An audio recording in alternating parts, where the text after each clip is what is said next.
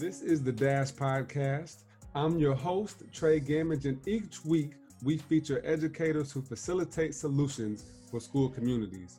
And today I am joined by Mr. Jonathan Plucker, a Julian C. Stanley Endowed Professor of Talent Development at the Johns Hopkins University.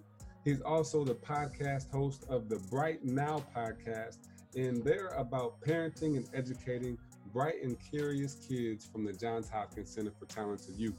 So I'm really excited for our conversation today and the experience that Mr. Plucker is going to bring to us in this conversation. And before we get into our conversation, though, I want to talk to you a little bit about subscribing to the Dash Podcast now so that you can get updates every time a new episode is released. And you can subscribe on TreyGamers.com, Apple, or Spotify. And while you're there, go ahead and click the shop button because you will find my newest book, Every Decision Counts, 8 Lessons I Wish They Taught Me in School, on sale for you, your classroom, your school, or your best friend. So without further ado, let's go ahead and get this conversation started with Mr. Plucker. And how are you today, sir? Good. Thanks for having me on, Trey. I appreciate it. Yes, indeed. Yes, indeed. Just to get started, I want to talk a little bit about your podcast and Bright Now. You know, you are talking with parents and educators about the curious kids. How did you get started with your podcast? Was that something from you personally, or is this through the Center for Talented Youth?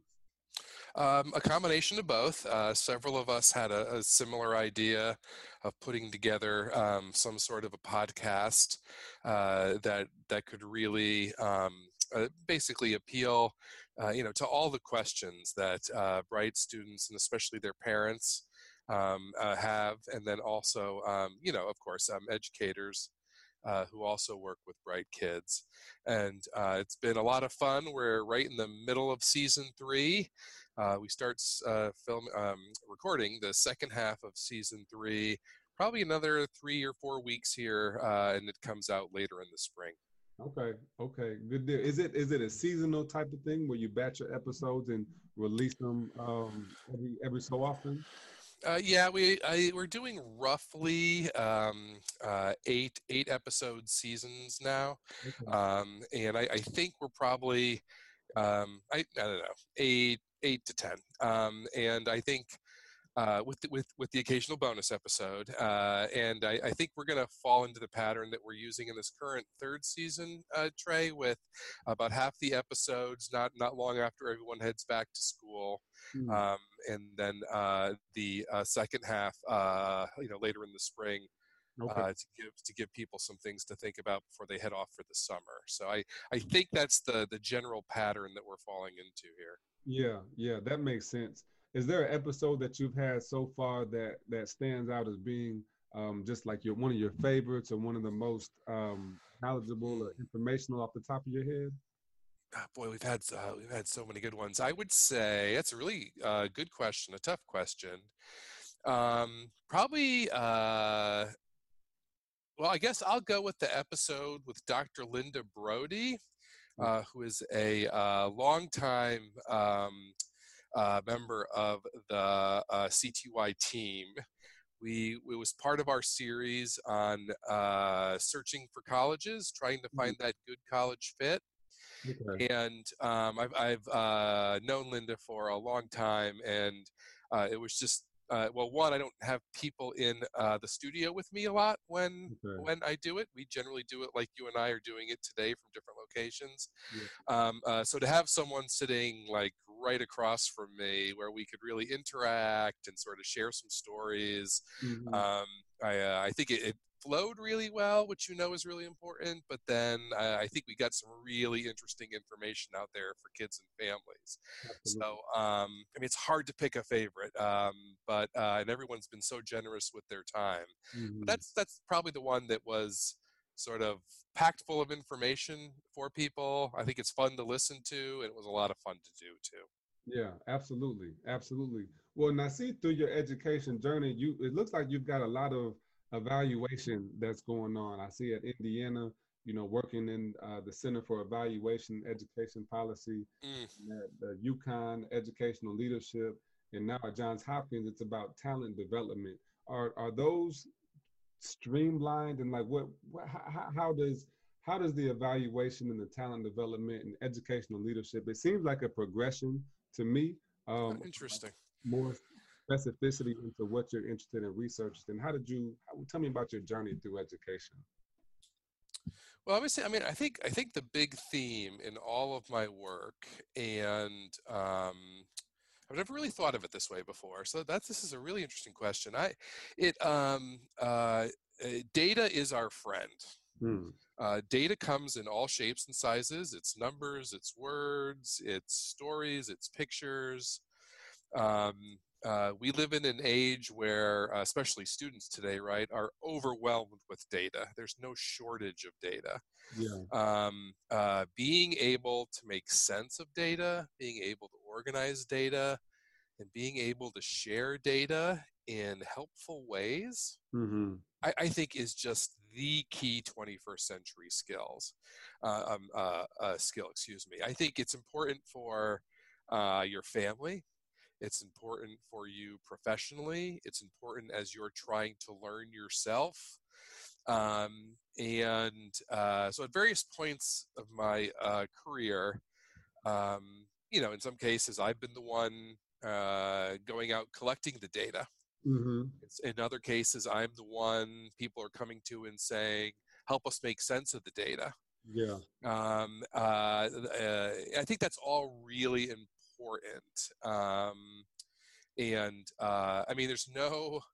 There's no shortage of information that you can go and get on social media now instantaneously that's clearly fake, right? Right. Misinformation.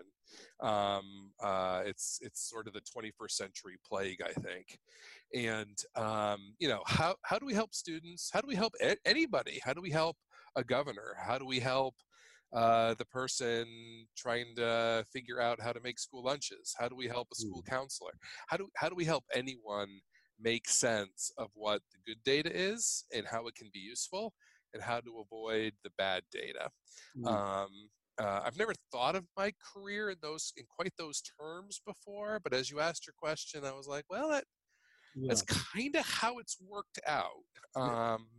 And when I give lots of talks to teachers, community members, policymakers, students, even. One thing that someone said after me once, they said, it always surprises me that you're not afraid to give us data, and everyone hates data so much. Mm. Mm. And several parts of that caught me aback, obviously. The first part was like, you're never afraid to share data. It never occurred to me, Trey, in a million years that that's what I was doing. Wow. I was just organizing information and presenting it to people in ways they hadn't seen before that I thought was especially helpful. Mm. The fact that some people were like, oh my gosh, he's putting numbers up there. Yeah. Like, what is he doing? It never occurred to me that I was actually trying to make data feel safe to people. Wow. And then the fact that the person who said it so clearly recoiled at the thought of numbers on a PowerPoint slide. And I was like, but it's helpful information, right? Like, we Yeah. all need helpful information.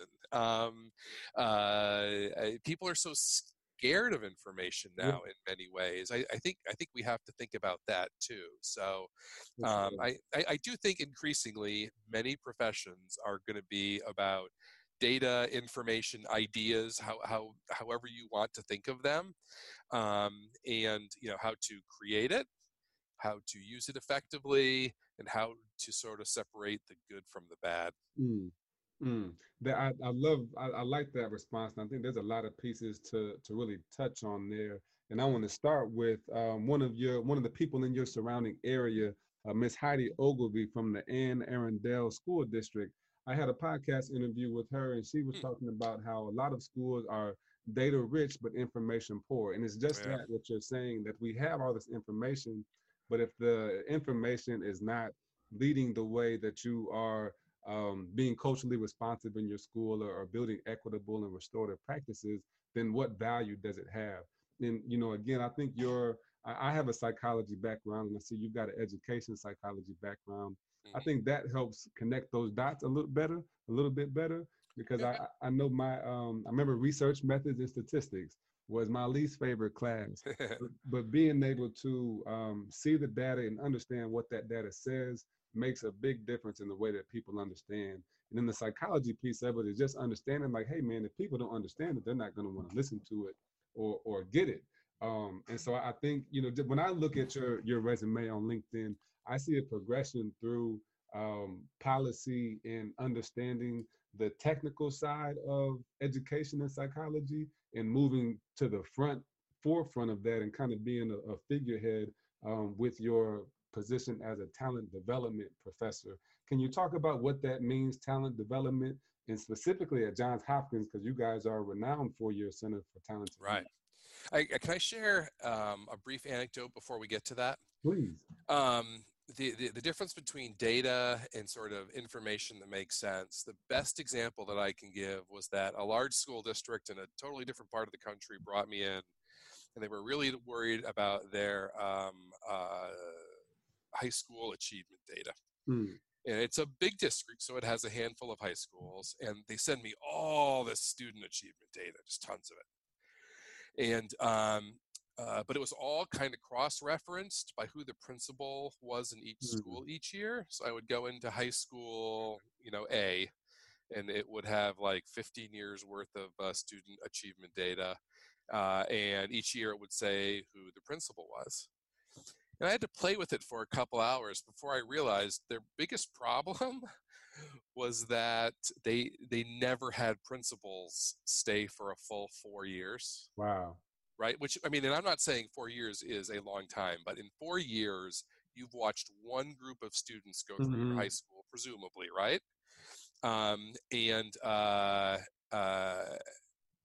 so, but then I pointed that out to them. I said, you know, you kind of, I realize that you're worried about this, but you can't really solve this until you look at this other piece of information that you're kind of Mm. glossing over a little bit, which is that you need high school principals to stay longer. Like you need to Right. figure out why they're leaving, figure out how you can incentivize them to stay longer, or else how on earth are you going to get students to improve over those 4 years?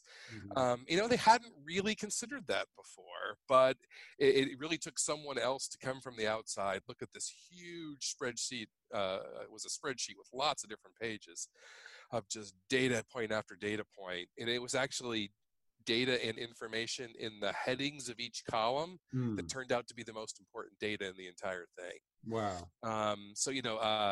Data, lots of data. Yeah. Where are the information? Where are the good ideas that we can extract from it? And how do we prevent against bad interpretations? That's really what we're talking about moving Mm. forward. So Mm. talent development. This is a very unique position. I don't know of any other professorships in talent development anywhere. And um, I mean, it's obviously very appealing, and it is a fantastic honor to have been offered this position and to currently serve in it. Um, I think I let me take half a step back here. The field of gifted education has been around for a long time. It has a pretty mixed history. Gifted programs have benefited a lot of students, and there's a lot of students who could have benefited from them, but they were never given the chance Mm. because of their circumstances. There weren't good opportunities where they were born, de facto segregation and bias, discrimination. Um, and I think a lot of people, not everyone, but a lot of people out there who are concerned about what I would broadly call, Trey, sort of advanced education, Mm-hmm. take more of a talent development approach, which is um, less focusing less on um, the high performers and focusing a little bit more on the high potential. Mm. And I think a big mistake we make in this country, and I'm in a lot of school districts, like I'm sure you are too, and yeah, I see this a lot. People who have the best of intentions, but they confuse a student's current performance level with their potential. Those Wow. are not the same things, right? And so you can show me a student who, lives in an impoverished area, um, single or maybe a no parent household, living with a grandparent. They, for whatever reason, maybe a third grader working a year or two below grade level. That doesn't tell me anything about Mhm. whether they have potential. Wow. They may have all the potential in the world. They just haven't had the opportunity. They haven't had the safe spaces to really develop it. That's why I liked Mm. the fact that this was a talent development and not a gifted education position. Yeah. Is that I think the 21st century is about uh, letting kids develop their natural talent, um, to the limits of their ability, and that places more the onus on us Right. and on creating good educational and home environments. Mm-hmm. And there's still a lot of responsibility that goes on each child, obviously, but it's not a child's fault if they don't have these opportunities. It's not a child's fault Right. if they have to worry about violence on the way to school every single morning.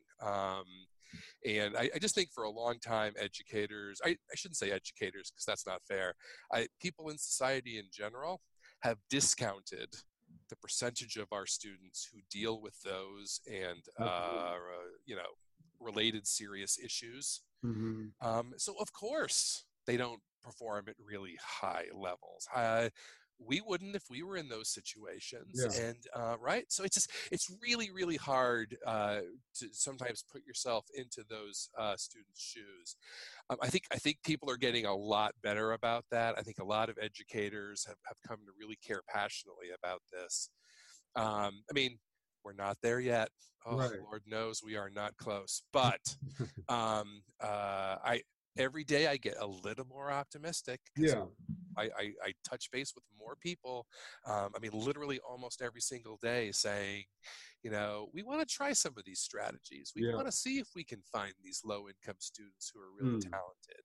Mm. That was part of the discussion, but it wasn't really part of the national discussion a Yeah. decade ago. Absolutely. Now I think it is, and so that's why being in a talent development position is. I mean, being in any endowed position is a great honor, certainly, especially at one of the world's great Mm-hmm. institutions like Hopkins and CTY. But the fact that it's a talent development position, I think, um, one makes it even more special to me because it really fits the way I'm trying to change the world, and it just makes it a bit more fun too. I think Absolutely. in part because when you're when you're the only professor of talent development, You get a little pretty leeway. much get to define, right. You get to define whatever you Yeah. want to do. So if I see something cool happening over here and I think, you know what, this is tangentially related, but one day it could be related, Mm-hmm. I don't have to worry about, well, is this really fit the hard bright lines of what I'm supposed to be doing? The answer is, well, it kind of does if I think it does. Yeah. Yeah. So it gives me a lot of flexibility to be creative, explore new partnerships, and quite frankly, do things like go on people's podcasts and have these Mm. conversations. So, Mm. yeah, Absolutely. it's very, very unique. I think I also feel a special responsibility too. I am very, very blessed to be in this position. Again, at such an amazing place, at such an amazing university. But then that also means that, I mean, when I say that I'm going to change the world in this position, it means I need to change the world in this position too. Yeah. So I do not take that responsibility lightly. Right, right. We have to, again, you hit on a lot of things. I think, privilege is something you're born into, whether you're, and not just race or ethnicity and economic status, but also all of that at the same time. And I feel like when you have that position of privilege, i.e., a position like yours or a platform like we have here, we owe it to the people to pay that forward. I had a coach in college who said success is when you win for yourself, but significance is when you can do it for somebody else too. Mm, I think creating those that's a great opportunities. quote. Yeah. Yes, sir. Creating those opportunities for students to grow, lead, and experience is a necessity.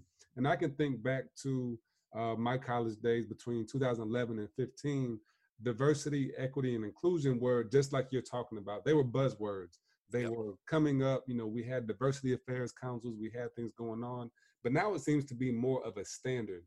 In the year that I've revamped my podcast to focus on education, I'd say 30 to 40% of our conversations are centered around those three words: diversity, equity, and inclusion. Mm, And I think at the beginning of part of what you were saying, when we look at the potential growth versus achievement, right? When we look at map data or whatever data we're looking at, you can see the high flyers, but you can see the students that have grown over the course in a year. And right.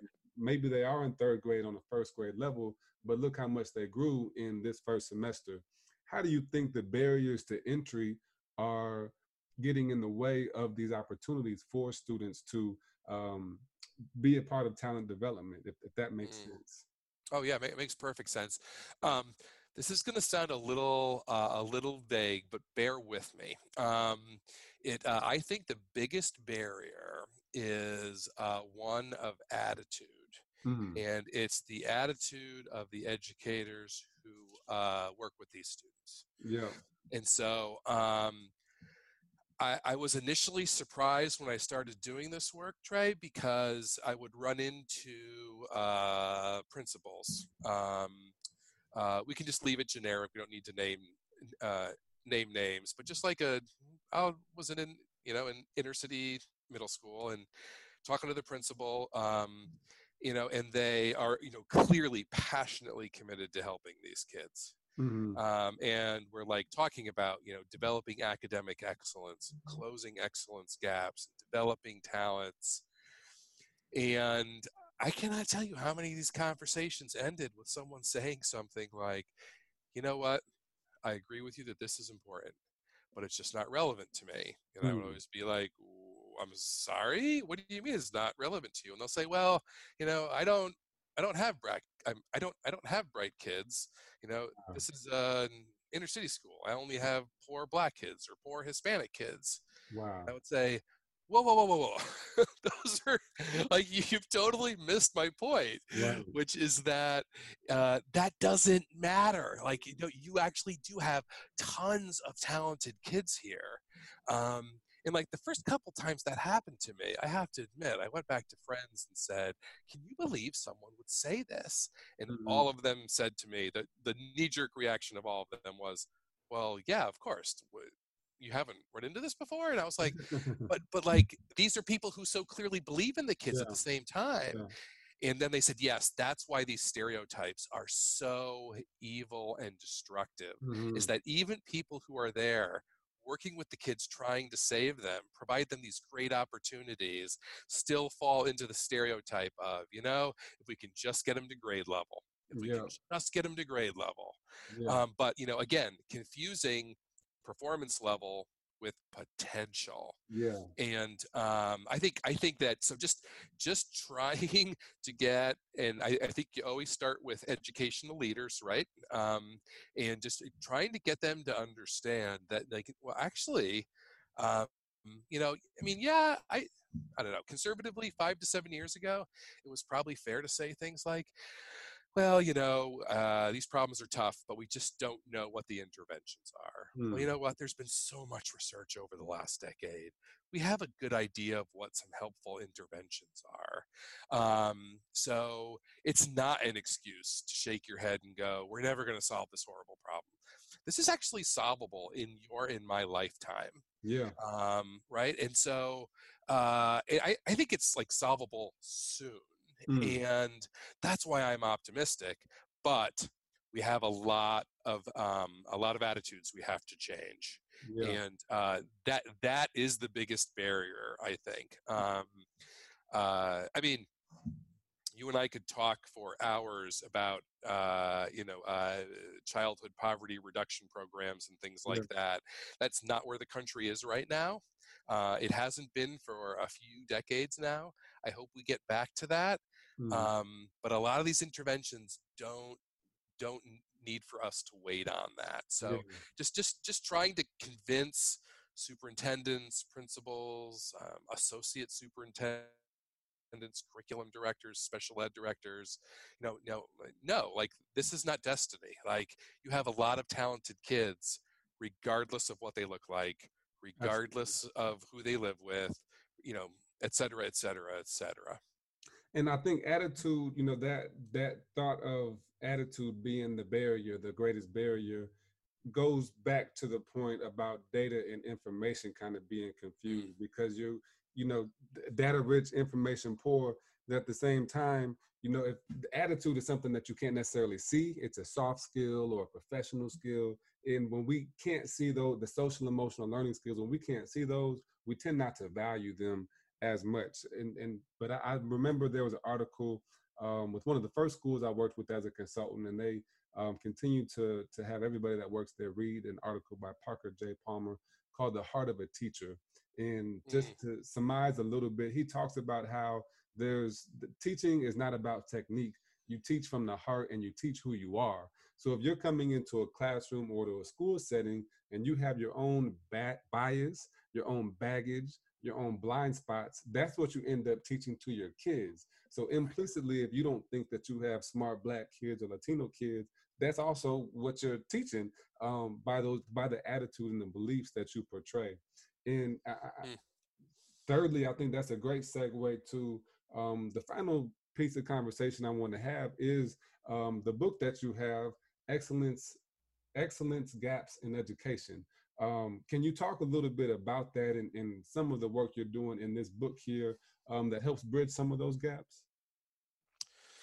Yes, absolutely. This has sort of become the focus of my work the last few years, and I'm enjoying it. But the problems that we're talking about are not for the faint of heart to try to solve. Mm-hmm. So it is hard work. But essentially, excellence gaps are achievement gaps at the top end.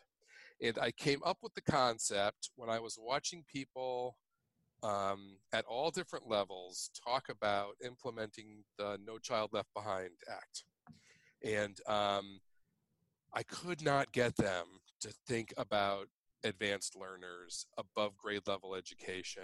I kept making the case to people that, declaring victory again when you got a kid up to grade level, when they had the potential to do so much more, Mm-hmm. technically not a victory.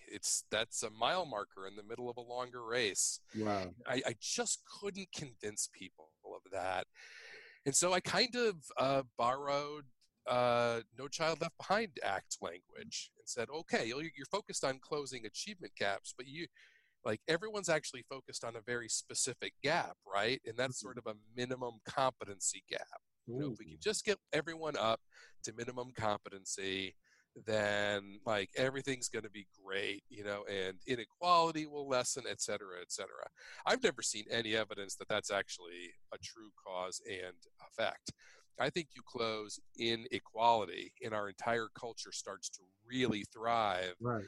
when every student, regardless of their skin color, regardless of their parents' bank account, regardless of whether they have parents, um, has the chance to rise to the level of their natural ability.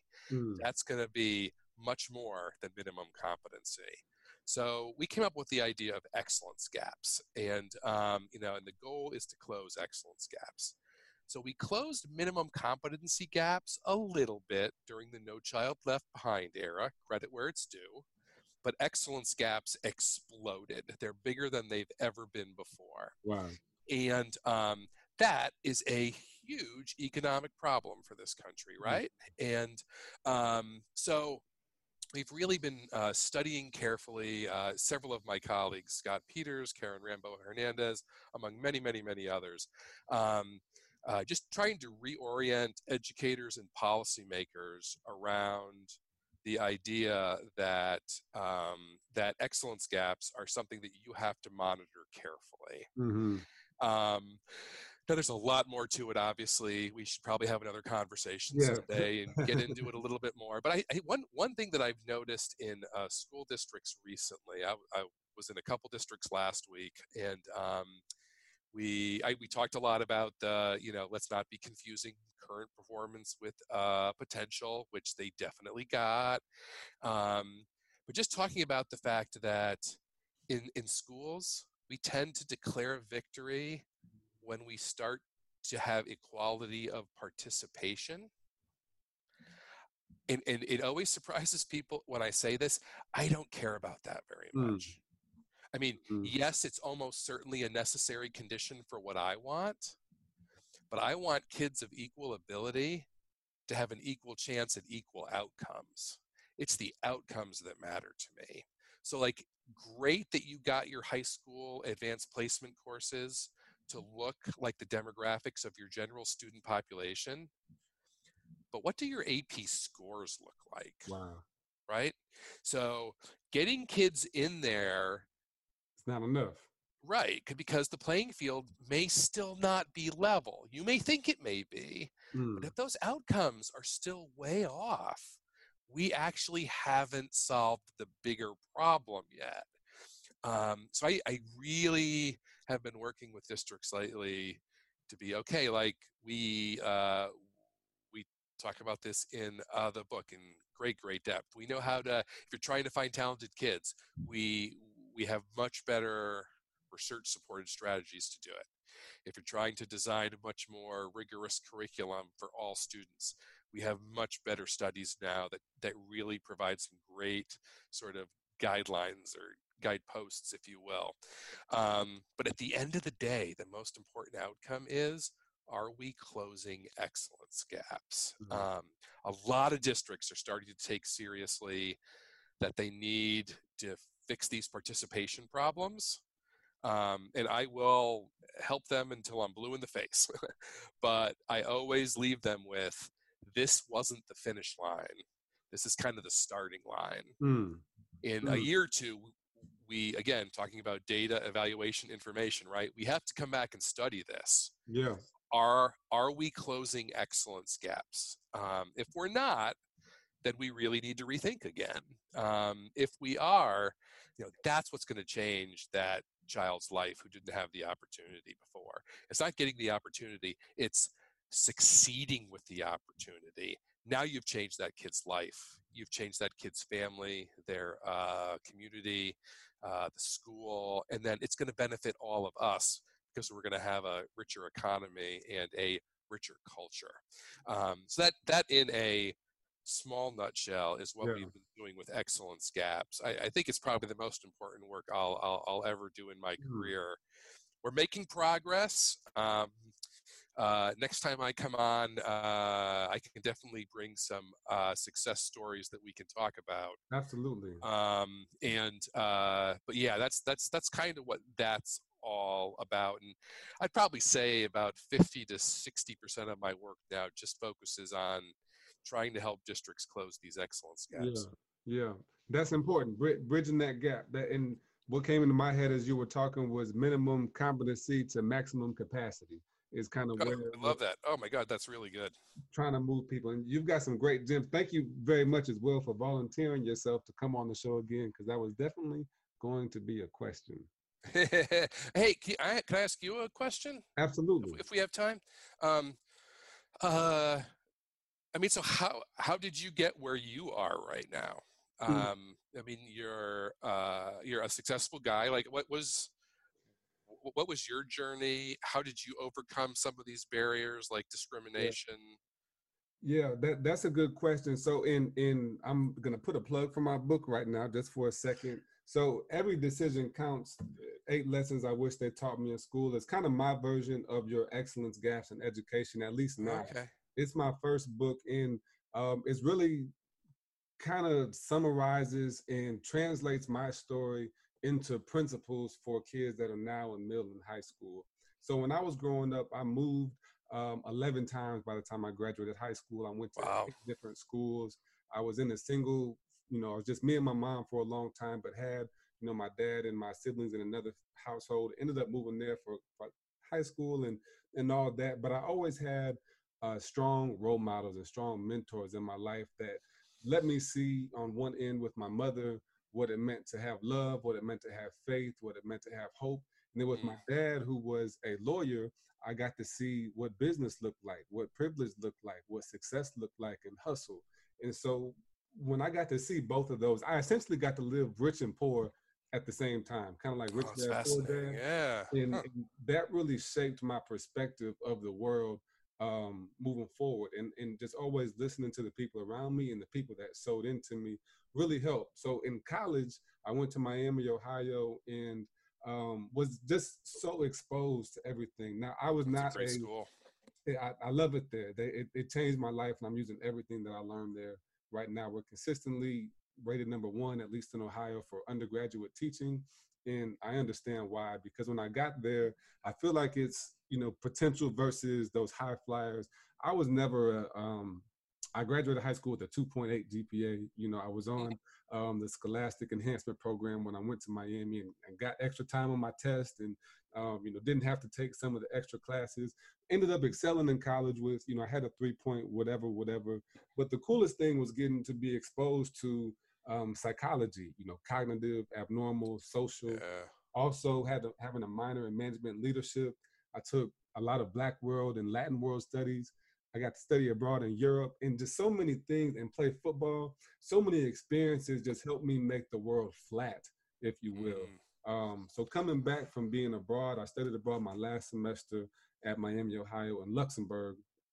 We went to 14 countries. When I came back, I realized that I had to help people. I had to add value consistently for free. I tried to go corporate. I had a job that I was interviewing for before I went to study abroad that was paying $80,000, with a company car and making six figures after 4 years. But I'm so Mm. glad I didn't get that job because my heart is really with young people. And so there's a couple sayings that I have that I really live by. One of them is to have an impact on every conversation that I have, and that's just being a giver there. The other is facilitating purpose, and facilitate means to make easier. Purpose is your reason for doing. So I want to make it easier for you to do what you love. And there was one guy that I interviewed, and he said, when you see someone live their dream, it makes you either want to be a part of that dream or start living your own. So it's Mm. really been a passion and a love for people that's turned into a process and a system to serve people and help bridge some of these gaps in education as well. That is absolutely fascinating. I realized in the middle of it, I came up with like 3 other questions for you, and then I thought, wait, I'm already starting to interview him for my podcast, so we can put a pin in this here, Okay. and I'm going to ask you to talk about this some more when I get you on to right now in the next few weeks. Okay. Absolutely. That will be your plan, Jonathan. And before we go, can you let us know where to find you at on social media or email or whatever platforms you're on? Sure. My contact information is pretty easy to find if they search for me. My Twitter handle is at Jonathan Plucker, JONATHANPLUCKER. Just like it sounds. I talk a lot about these issues and more, and I'm on there fairly frequently. And then if anyone has any direct questions, they can always email me at my Hopkins address, which is jplucker@jhu.edu. Yes, indeed. That sounds great. And if you really are easy to find, there's a lot of great content that you put out, including your book, Excellence Gaps in Education. I've been trying to expand my education book list and definitely going to place that one on there. So thank you so much for joining me today, Jonathan. Anytime, Trey. I really appreciate it, and I look forward to talking to you again soon on my podcast and yours. Likewise. And thank you, everybody, for listening to the Dash Podcast. Go Google Jonathan right now. When you get done doing that, subscribe to the Dash Podcast today on TreyGamers.com, Apple, and iTunes. Remember, this episode is sponsored by the Gamers Consulting Group, and we help schools implement social and emotional learning programs. You can learn more about our 5-step process or our new SEL workbook for students at TreyGamers.com. We will see you next time. This is The Dash.